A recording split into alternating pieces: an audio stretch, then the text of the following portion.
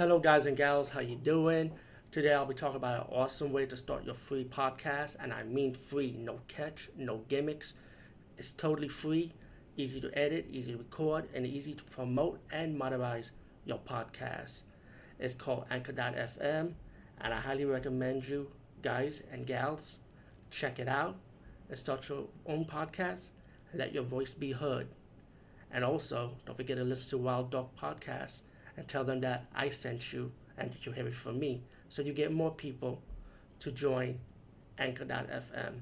You will not be disappointed because they will also put your podcast in other platforms and then make it very, very much easier for you.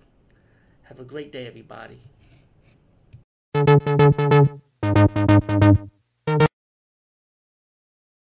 For another movie review, and I'll be reviewing Django Strikes Back. We all know about the movie Django with Franco Nero. I mean, I don't need to review part one because we all know it. If not, go and rent it, or you can watch it here on YouTube, watch a trailer and check it out.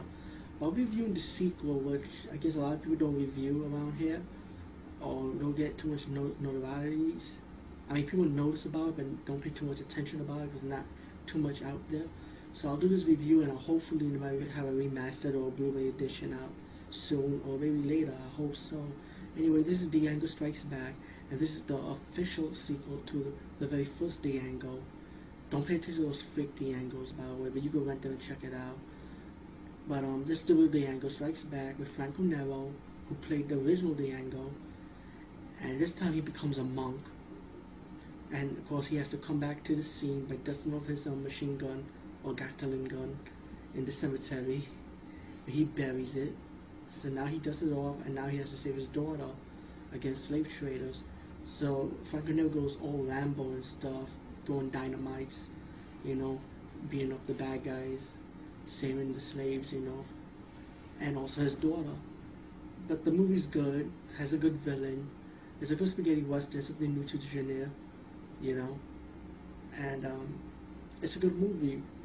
Rent it if you really could rent it, but definitely buy it, own it. If you're a spaghetti western fan or a movie fan in general, or Franco Nero fan, get this movie, Django Strikes Back.